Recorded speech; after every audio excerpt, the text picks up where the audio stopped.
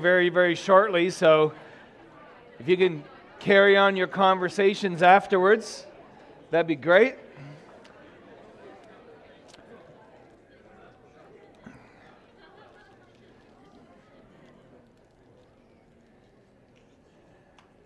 All right.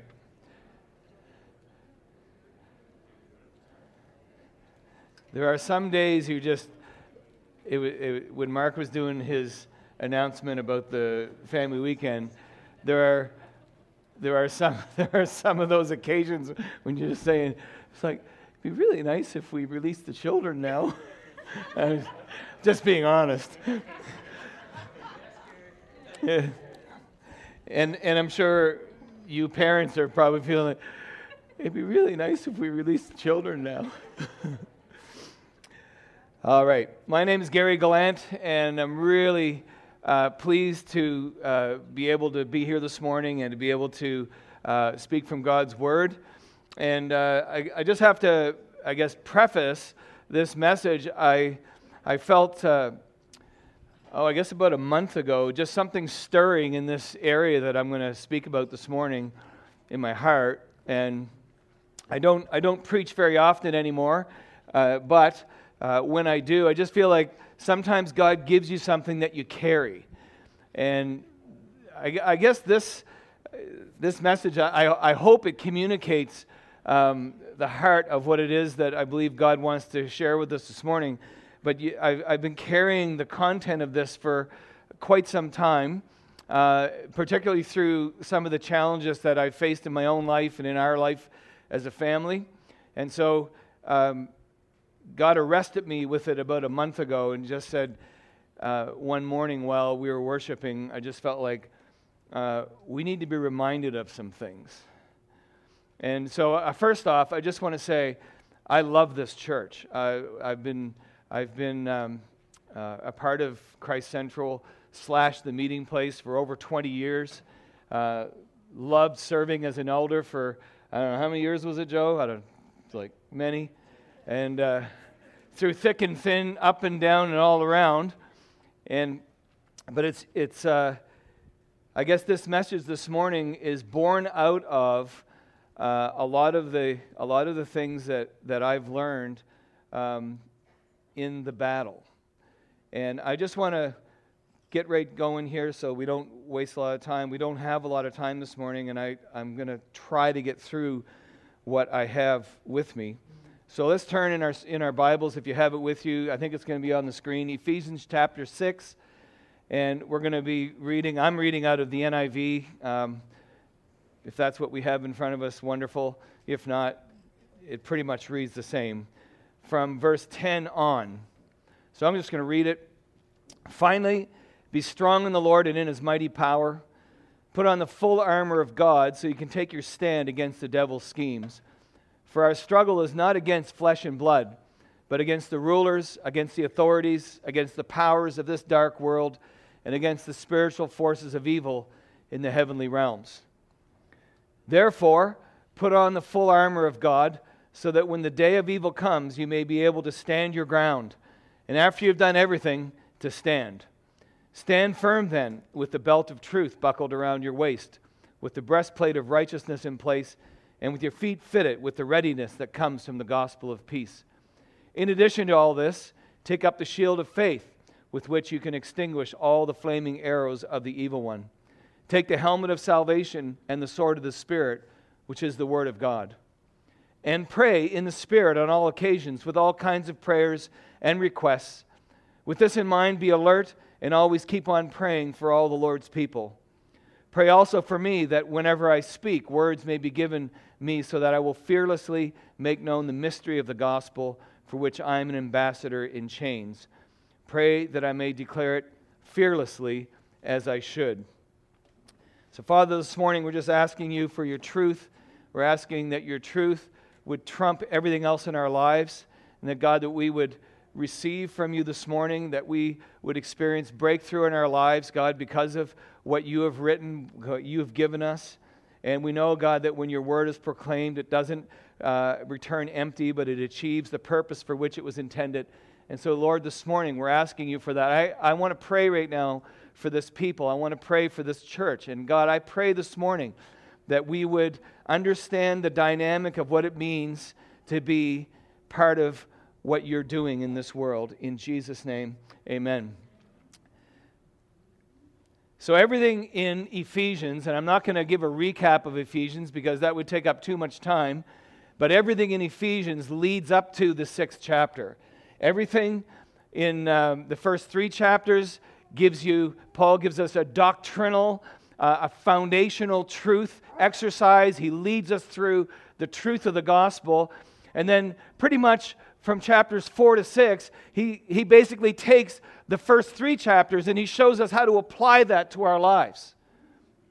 He shows how we must appropriate the foundational doctrinal truths of the Scriptures into our own existence so that we can be not just successful on this earth, but we can have an understanding of what it means to live in God's kingdom and to make sure that that is spread throughout our lives. The church was established through the birth, death, and resurrection and ascension of Jesus. A new thing was created, and Ephesians spells that out. So I would encourage you in your spare time when you're doing your readings, Ephesians is a great place to drop yourself. It really is.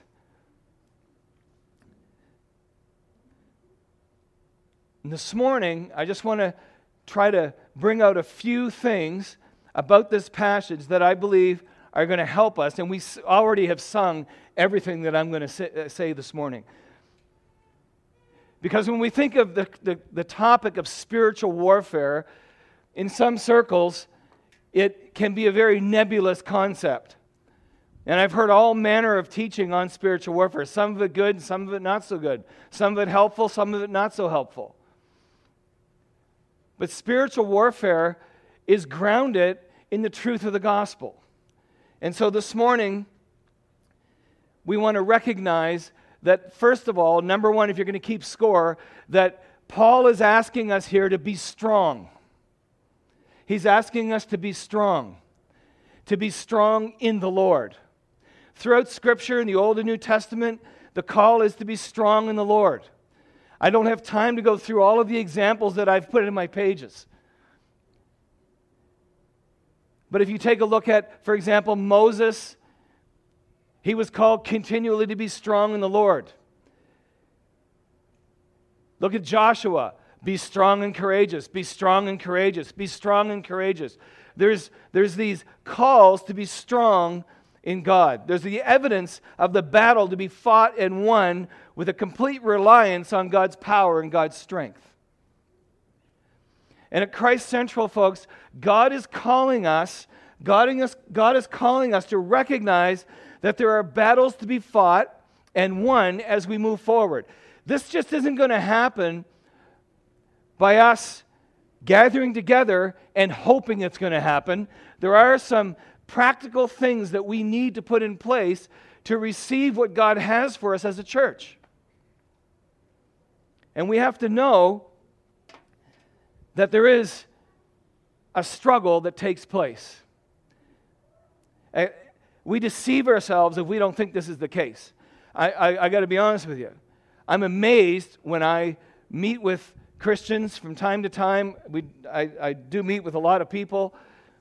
And in just hearing conversations and having conversations with Christians that are and that aren't part of our church, I'm amazed at how there's such a lack of recognition, not even of understanding, but a recognition that there's a battle. It's like, don't you know there's a battle?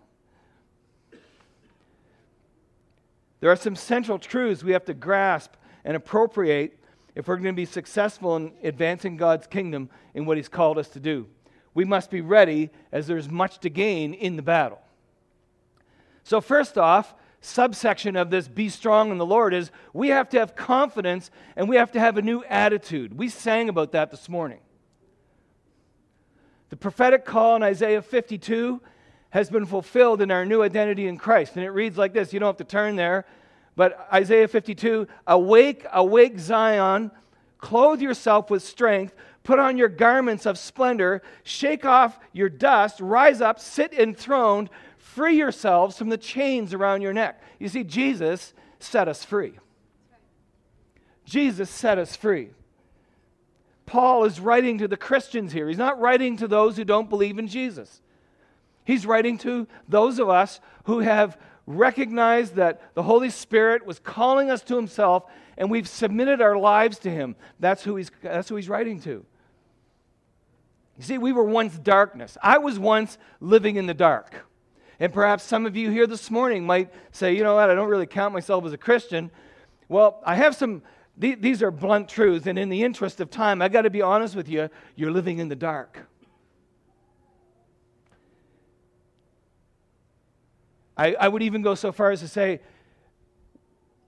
I wonder where your hope is. I wonder where your confidence lies. Because I know where mine didn't lie before I knew Jesus. I was an angry, angry man. I was fighting against things that I didn't even know I was fighting against. But ultimately, I can tell you this, I hated God. I hated everything that God stood for. And I didn't even really know that I was at war with God. I didn't really understand that I was part of Adam's race. So you go way back at the beginning. The sin of Adam and Eve was that they would say, I want to be like God. I want to know as God knows. And they committed sin, and we as a race inherit distance from God, separation from God because of that. And our lives are ruined because of the sin of Adam. Our lives are in disarray. Our lives are without hope. Our lives are angry. Our lives are not adding up to making any sense about anything. Ephesians 2 reads like this, and this is important. You see, I said everything in Ephesians leads up to chapter 6. It says in verse 1, I was dead in my transgressions and sins. I wasn't just sick. I was dead in my sins, spiritually dead. I used to live in those when I followed the ways of the world and the ruler of the kingdom of the air, the spirit who is now at work in those who are disobedient. Whether I realized it or not, and I didn't, I was subject to the ruler of the air. The Bible refers to that person as Satan. That's who I was subject to. All of us also lived among them at one time. So just in case you think that I can escape this, you're part of that. You were part of that if you know Jesus. Like the rest, we were by nature deserving of wrath. I was deserving of wrath. I didn't realize it, but I was at war with God. I was separated from Him. I didn't know who He was. But, and I love this, but because of the great love of God for us, who's rich in mercy, He made me, He made you, He can make you alive in Christ, even when you were dead in your transgressions. You could be sitting here this morning not knowing Jesus, and you can recognize that the God of the universe loves you. He wants to rescue you. He wants to give you hope, life, a future. And where you're sitting this morning, you can say, I want to be hopeful. I want to have mercy in my life. I want the trajectory of my life to change. And in a moment, you can be changed. That's the truth. He's rich in mercy. He made us alive in Christ when we were dead in our transgressions. It is by grace we've been saved. You see, it's not anything that you earn. Jesus did it all. We celebrated it last week at Easter. He did it all. He took upon Himself your hatred.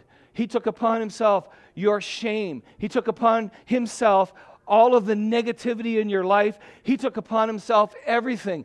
And He absorbed it on himself. He became sin for us on the cross.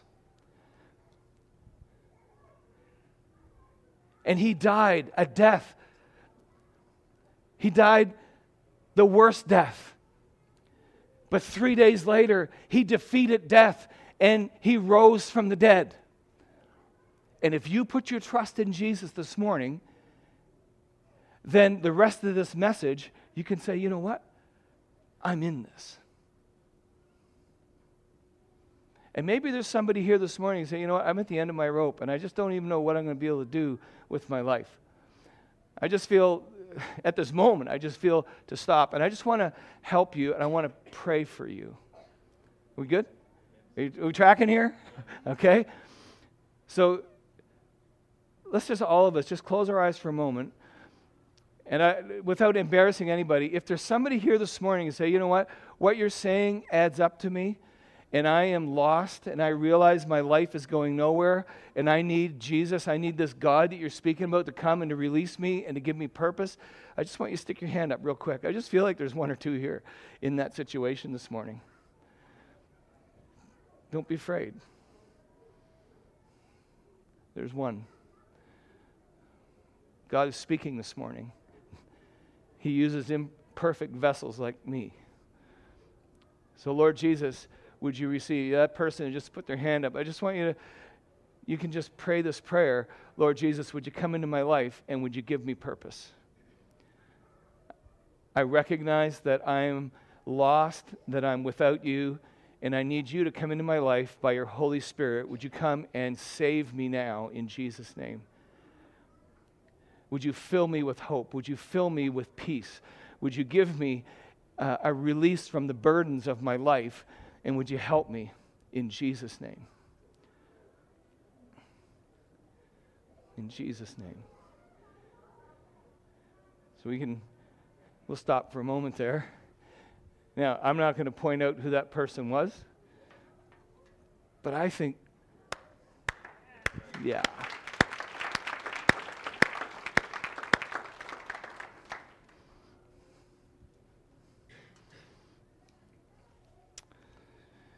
You see, as believers in Jesus, we have a new ID card. You have new identity. You have a new identity. We are in a good tree bearing good fruit. The Bible calls Jesus the vine. And guess what? You're part of the vine. When you become a Christian, that man, that woman this morning who became a Christian, you have been taken out of a tree that can't bear good fruit, and you've been grafted into this new vine where there's life flowing everlasting to you. And if you're a Christian here this morning, you live in the vine. You don't have to force yourself. You're in the vine. You're in Jesus. We have a new way of thinking. We learn to think differently. We have a new disposition, even a new nature. The Bible says we have a new nature. We have a new motivation for living. And you know what? That extends as a blessing to our city, to our families, to our friends, and to the nations.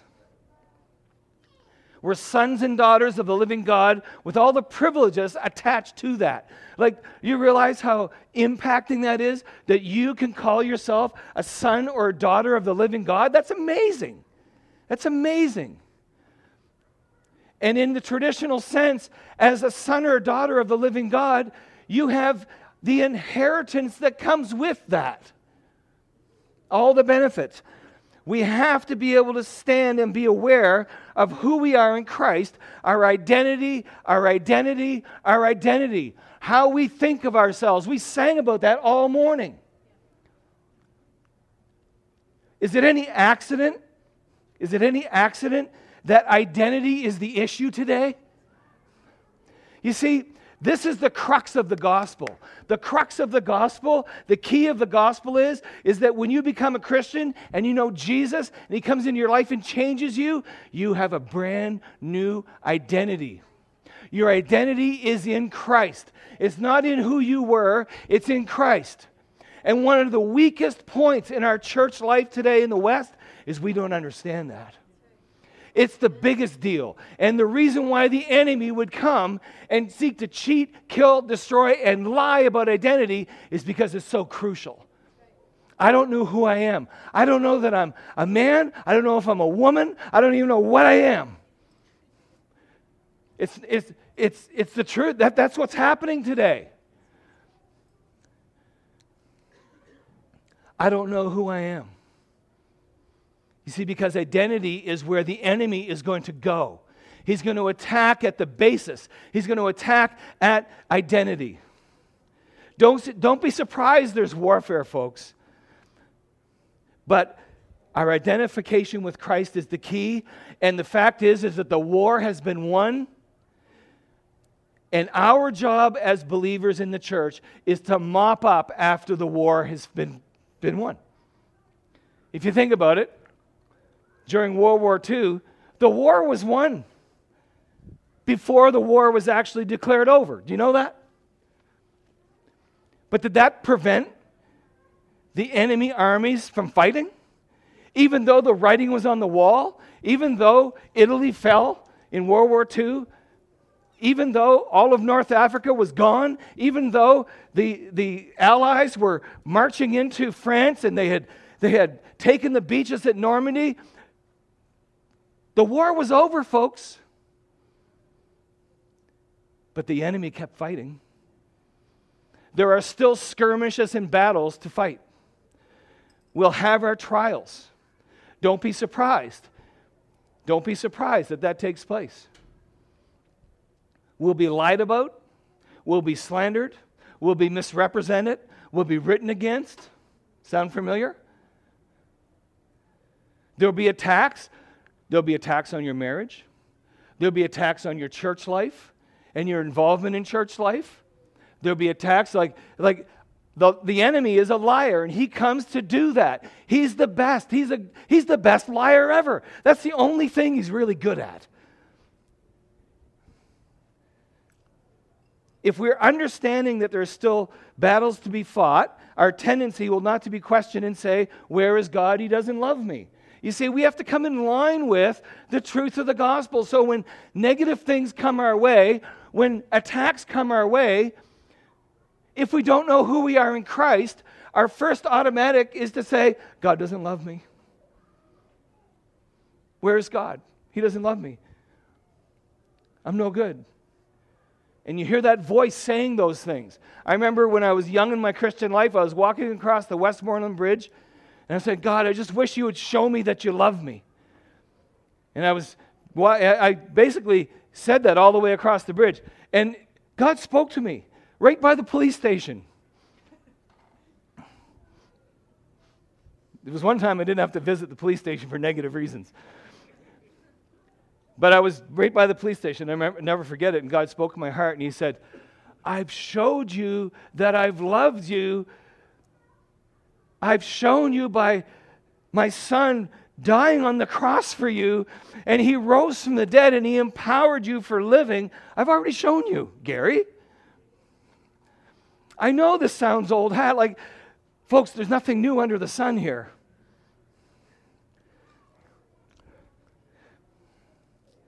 Listen to the words of Jesus in John 8:44. He says that Satan was a murderer from the beginning, not holding to the truth, for there's no truth in him. When he lies, he speaks his native language, for he's a liar and the father of lies. Jesus. Don't be afraid. Don't be afraid when those lies come. When we succumb to fear, fear paralyzes us. When the thoughts of defeat and temptation to give up come, and they will. Let's be honest. In the past year, I want you to, this is participation, audience participation. In the past year, how many of you have been tempted to give up? I've got my hand up here. How many of you have been tempted to throw in the towel? Yeah, look around, put the hands right up, okay? So, listen to this one. Here's a scripture. No temptation has seized you except that which is common to and women.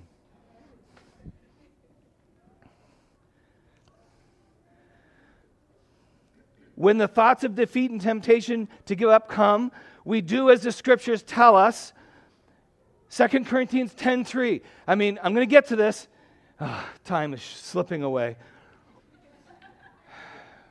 For though we live in the world, we do not wage war as the world does. Okay, now hear this. Stick with me here. Though we live in the world, we do not wage war as the world does. The weapons we fight with are not the weapons of the world. On the contrary, they have the divine power to demolish what? Strongholds. We demolish arguments. This stuff. We demolish the arguments and every pretension that sets itself up against the knowledge of God. And here's where we have to do what we got to do. We take captive every, what? Thought. You take captive those thoughts, and what do you do with it? You make it obedient to Christ. It's all in the Bible. See, this is scriptural, positive self-talk. It is. It saves your life, folks. It'll save your life. It'll save your family. We preach to ourselves as David did. You see, this is a good thing. David in Psalm 42, what does he say? Why, my soul, are you downcast? He had a lot of stuff going on. He was ducking spears. He had some nasty things happen to him. He did some nasty things himself. Why, my soul, are you downcast? Why are you so disturbed within me? So what is he doing? He's talking to himself. And he says, put your hope in God. He's preaching to himself. He says, I will what? Praise him. My Savior, my God. Worship is a weapon. We acknowledge God for who he is and we worship him. We stand our ground in the strength of God and the truth of his word. I'm going to bring Barb up. She's just going to short testimony about this. Come on up, Barb. You got a microphone?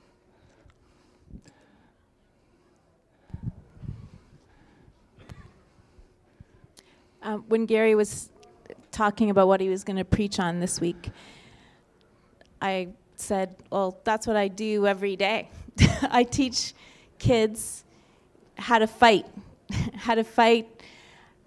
against all the things that give them anxiety. I deal with kids with, have been through trauma and just kind of typical kids that are just struggling with anxiety. And there's millions of people in Canada that struggle with it all the time. And so a lot of these kids aren't even diagnosed. So it's pretty cool to be able to get in and help them before it turns into something they need to go to counseling for or, that really interferes with their life.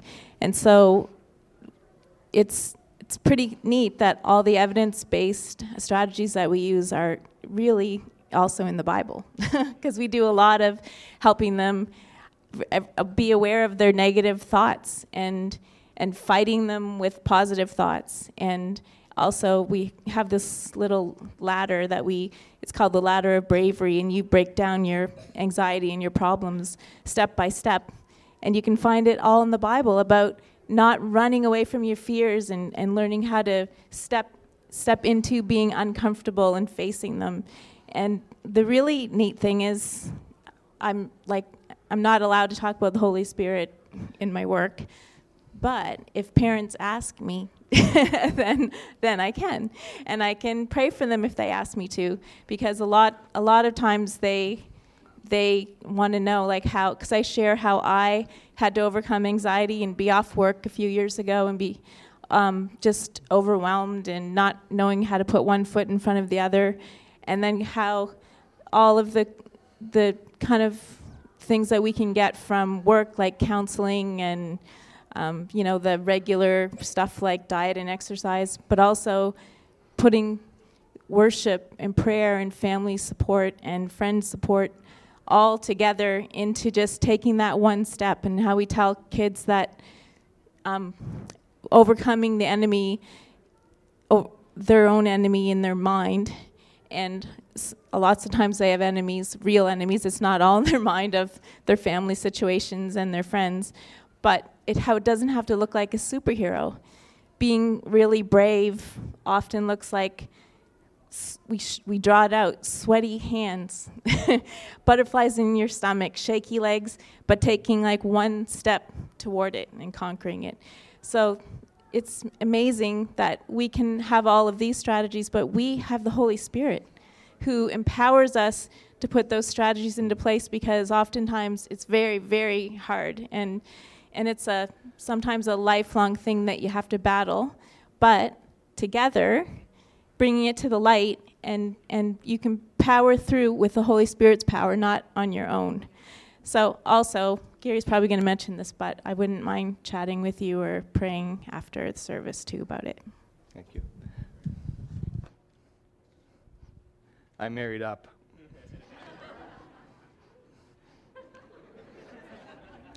I just did. Perfect segue to part B of Be Strong in the Lord. Lest you think that your confidence is just in yourself. Your confidence is not in ourselves, but in God himself. We've already alluded to it. But without recognizing that the power of God is the source of our strength, all our efforts are going to lead to frustration and burnout. We are not pulling ourselves up by our bootstraps. Unfortunately, I've been in church meetings where that message is basically preached. Where, you know what, you just got to, as Barb said, you just have to power through it. You got to pull yourself up by your own bootstraps, and you just got to persevere. But what about the power of God? The power of God is with us and for us, and it's by being filled with His Spirit continually. Paul says to go on being filled with His Spirit. It's about being filled with His presence. It's by being with Him that we're able to be strong in Him. See, we really need to get into the habit of doing something which I'm afraid the world does very little of. And that is, we need to learn how to become still before God. Like, we're inundated, folks. We're inundated. There's so much static in our lives. And as believers, we have to protect ourselves, and we have to learn how to, once again, become still before God. Psalm 46. We all know the scripture. It's on coffee cups, for goodness sake. Be still and know that I am God. It becomes a pithy statement. It becomes one of those statements that you read on Facebook pages. Be still and know that I am God. But do you know the context of that scripture? The context of that scripture is, interestingly, it comes during the middle of the battle. This is how it reads before you get to that part in verse 6. God is our refuge and strength, an ever-present help in trouble. Therefore, what? We will not fear, though the earth give way and the mountains fall into the heart of the sea. And here's the key. There is a river. River imagery is what? It's synonymous of the presence of the Holy Spirit and His power. The river of God. Jesus said, out of your bellies will flow what? A river. A river. There's a river whose streams do what? They make glad the city of God. Who are we? None but the city of God. You see, the city of God is us, if we haven't figured it out. The holy place where the Most High dwells. It's like, we've said it many times, but folks, you've got to understand, you're a container of the Holy Spirit. You are a temple of the Holy Spirit. Jeff, you're a temple of the Holy Spirit. Gina, you're a temple of the Holy Spirit, of His presence. Jerusha, you're a temple of the Holy Spirit. Joe, you're a temple of the Holy Spirit. And collectively, we, the church, we are what? The temple of the Holy Spirit. We must learn to become still and know that He is God and spend time in His presence.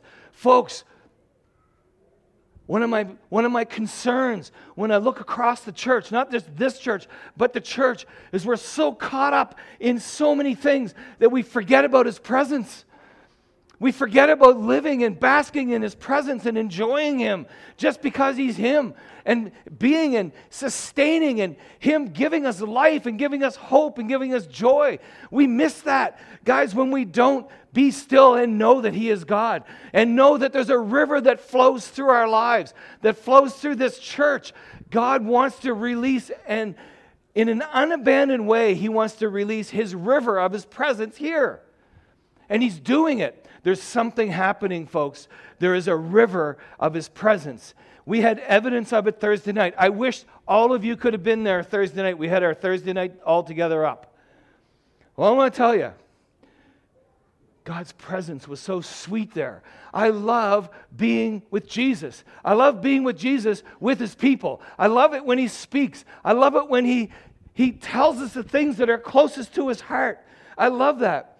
But I also love it doing it by myself, with Him, in my study, and just me and Jesus. And guess what He does? I am still, and I know He's God, and He fills me with His Spirit there, just like He does on a Thursday night, just like He does on a Sunday morning. I'm sorry I get excited about this stuff, but it's life to me. My life has, look, folks, I'm not, just because I don't want to betray confidences, and perhaps draw attention to some situations that are still very fluid. Like, we've had some challenges. But God.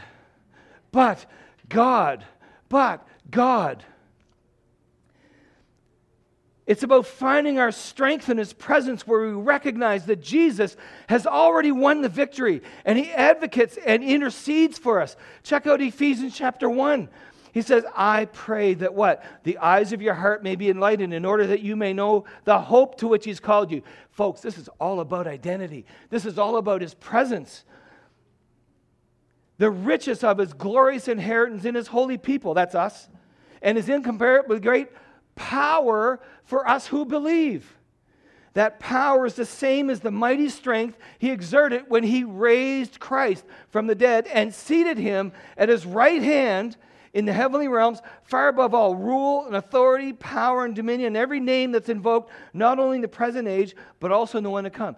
You see, all that warfare talk in Ephesians chapter 6, it's rooted in chapter 1. It's Jesus who did it. He won the victory. He's won the war, folks. He empowers you. He invites you. He says, I just want to spend time with you so that I can speak to your heart, so you can know me and know my strength. I'm going to bring Emily up. Emily was there on Thursday night, and she just shared this with me at the end of the meeting. I just thought it fit so well with this. So you don't even know what I'm talking about this weekend. So Emily, just briefly, just share what you brought. Sure. So while we were worshiping on Thursday night, it was very powerful, like Gary said. And I had this picture of Jesus, and Jesus was riding on a horse. A white horse, like it says in Revelation, that He's going to come back on a horse. But He wasn't just, trotting along. He was at a full-out gallop on His horse, coming in urgency, coming in power to claim His bride. And we are His bride. And I just had this sense that nothing is going to stop Jesus from claiming her and from having her. His desire is for her and for her good, and He just longs to fulfill that union of the promise with her. So, yeah. That's great. Thank you, Emily. Isn't that wonderful? It's like, you can't make this stuff up.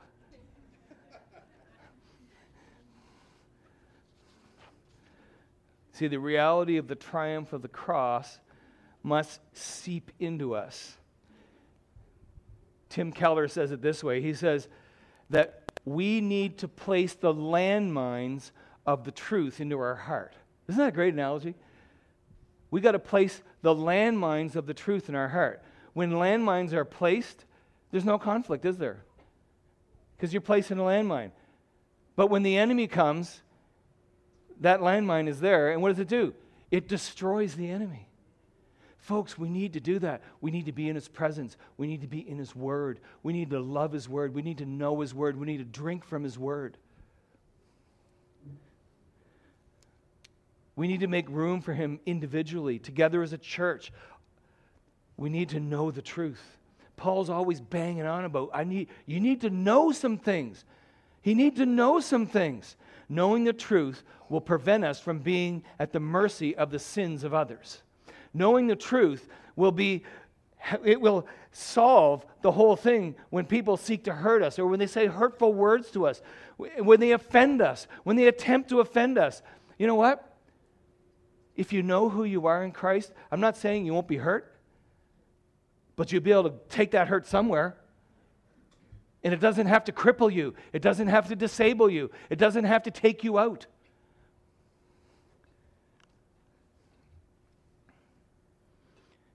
This is what we mean by having an eternal perspective.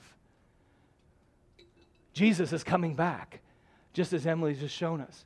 He's coming back. He's not coming back as a baby. He's coming back as a warrior king on a horse to bring His redeemed bride with Him. It's like, that's us. That's us. It's not by our own efforts. It's by His power. You see, when we're not expecting redeemed behavior from the unredeemed, it keeps us from expending needless emotional energy and going down rabbit holes. Folks, don't go down the rabbit hole. Know who you are in Christ. Know His power in your life.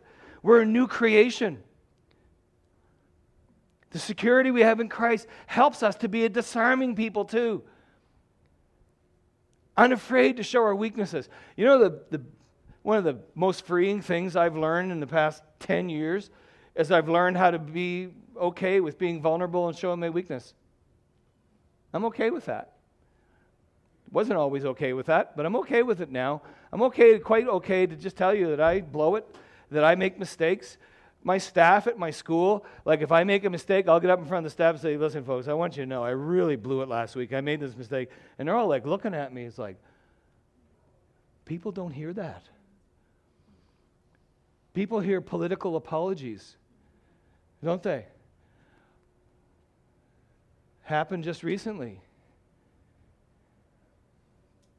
I was in a meeting and I was trying to mediate between a student and a teacher, and the teacher's apology to the student was, well, listen, with what I said, I'm really sorry if you took that the wrong way. I said, no! I got the kid to leave, and I looked at the teacher, I said, that ain't going to fly in here. And shocked because I didn't support that political apology, we had a few words, and then I said, look, this is the way it's got to be. You made a mistake. You got to call it what it is. And you're going to win people by your vulnerability and your weakness. It's okay. I wasn't mad. I was just like, it's okay. It helps us to bear one another's burdens. It makes it possible to acknowledge our limitations and ask for help. When's the last time you asked for help? If you need help, you need to ask for help. I'm really good. Some would say I'm even prophetic, but I can't read your mind. Like if you need help, you need to say so. You just say, I need some help. You need to be in the classroom of life, and when the teacher says, is all good, everything good, I need some help over here. Kids are great because they're going to say, I need help. Right? They're honest. Folks, we've lost the ability to be honest, but in Christ and in displaying our weakness and choosing to be vulnerable, we can do it. We can say, I need your help. I can't do this alone. And that's why we need each other. That's a whole sermon in itself. Makes it possible to acknowledge our limitations. We can't just be stoic and grin and bear it and push through. We can't do that. Paul says in 2 Corinthians, but Jesus said to me. Jesus is saying to me, he's saying to you this. Okay? My grace is sufficient for you. For my power is made perfect in weakness. Therefore, I will boast all the more gladly about my strength, my weaknesses, so that Christ's power would be on me. Jeremy Simpkins preached it a couple years ago. I'd rather follow a leader with a limp, a leader that's telling me that I'm not perfect, a leader that's telling me I make mistakes, a leader that's telling me that I need help, a leader that's saying I can't do this alone. I want to follow that leader. Leaders, elders, you got to be weak. You got to show your weakness. You got to show your vulnerability. You got to not be afraid to show that you're limping. Those of you who go in the workplace, don't be afraid to limp. Don't be afraid to limp in front of your kids. Don't be afraid to show your weakness to your kids and to say you're sorry. Don't be afraid to do that. Because you see, His grace is sufficient for you, and He will strengthen you, and He will come upon you, and He will give you life. His power, He says, I will boast all the more gladly. Why? Because Christ's power will rest on me. Our security is in Jesus. It's what the world's looking for. The provision of His presence and sustaining grace is the cure for stress-filled lives of anxiety, like Barb was just talking about. I mean, this world is just suffering from anxiousness and anxiety. The cure is the gospel. The cure is Jesus. The cure is His presence. The cure is, be still and I know that I am God. And there's a river that flows within the heart of the city of God. It's there and available to us, folks. We must take advantage of this. His presence and our communion with Jesus is the channel for our peace. But His righteousness that's been given to us is the basis for it. You see, it's all about who you are. It's all about knowing who you are. 1 Corinthians chapter 1 and verse 30. I'm going to close with this. I'm going to ask Beth and the team to come, because we're going to pray for some people this morning. Folks, we're in a battle. We're in a battle. Could you play that new song? The one I didn't know, but the one that just like, oh, that ruined me. In a good way. You can go ahead and start. See, I love this church. I love you guys.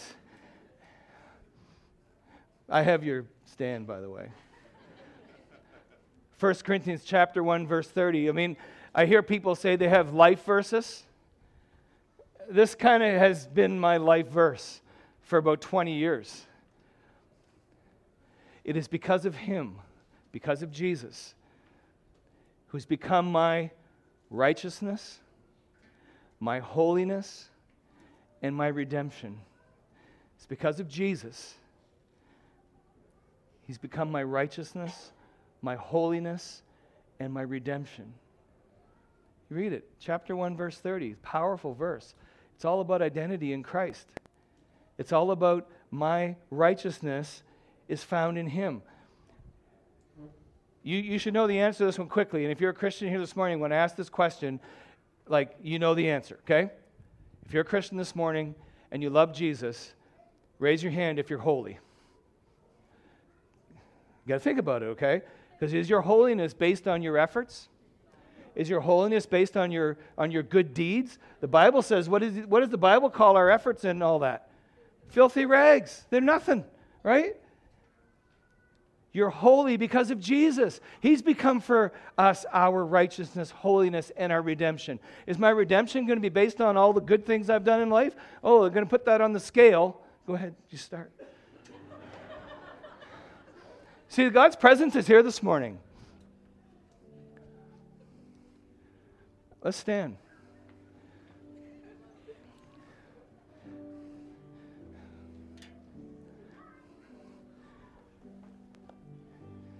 We're going to stand firm in the truth. I got my weightlifting shoes here.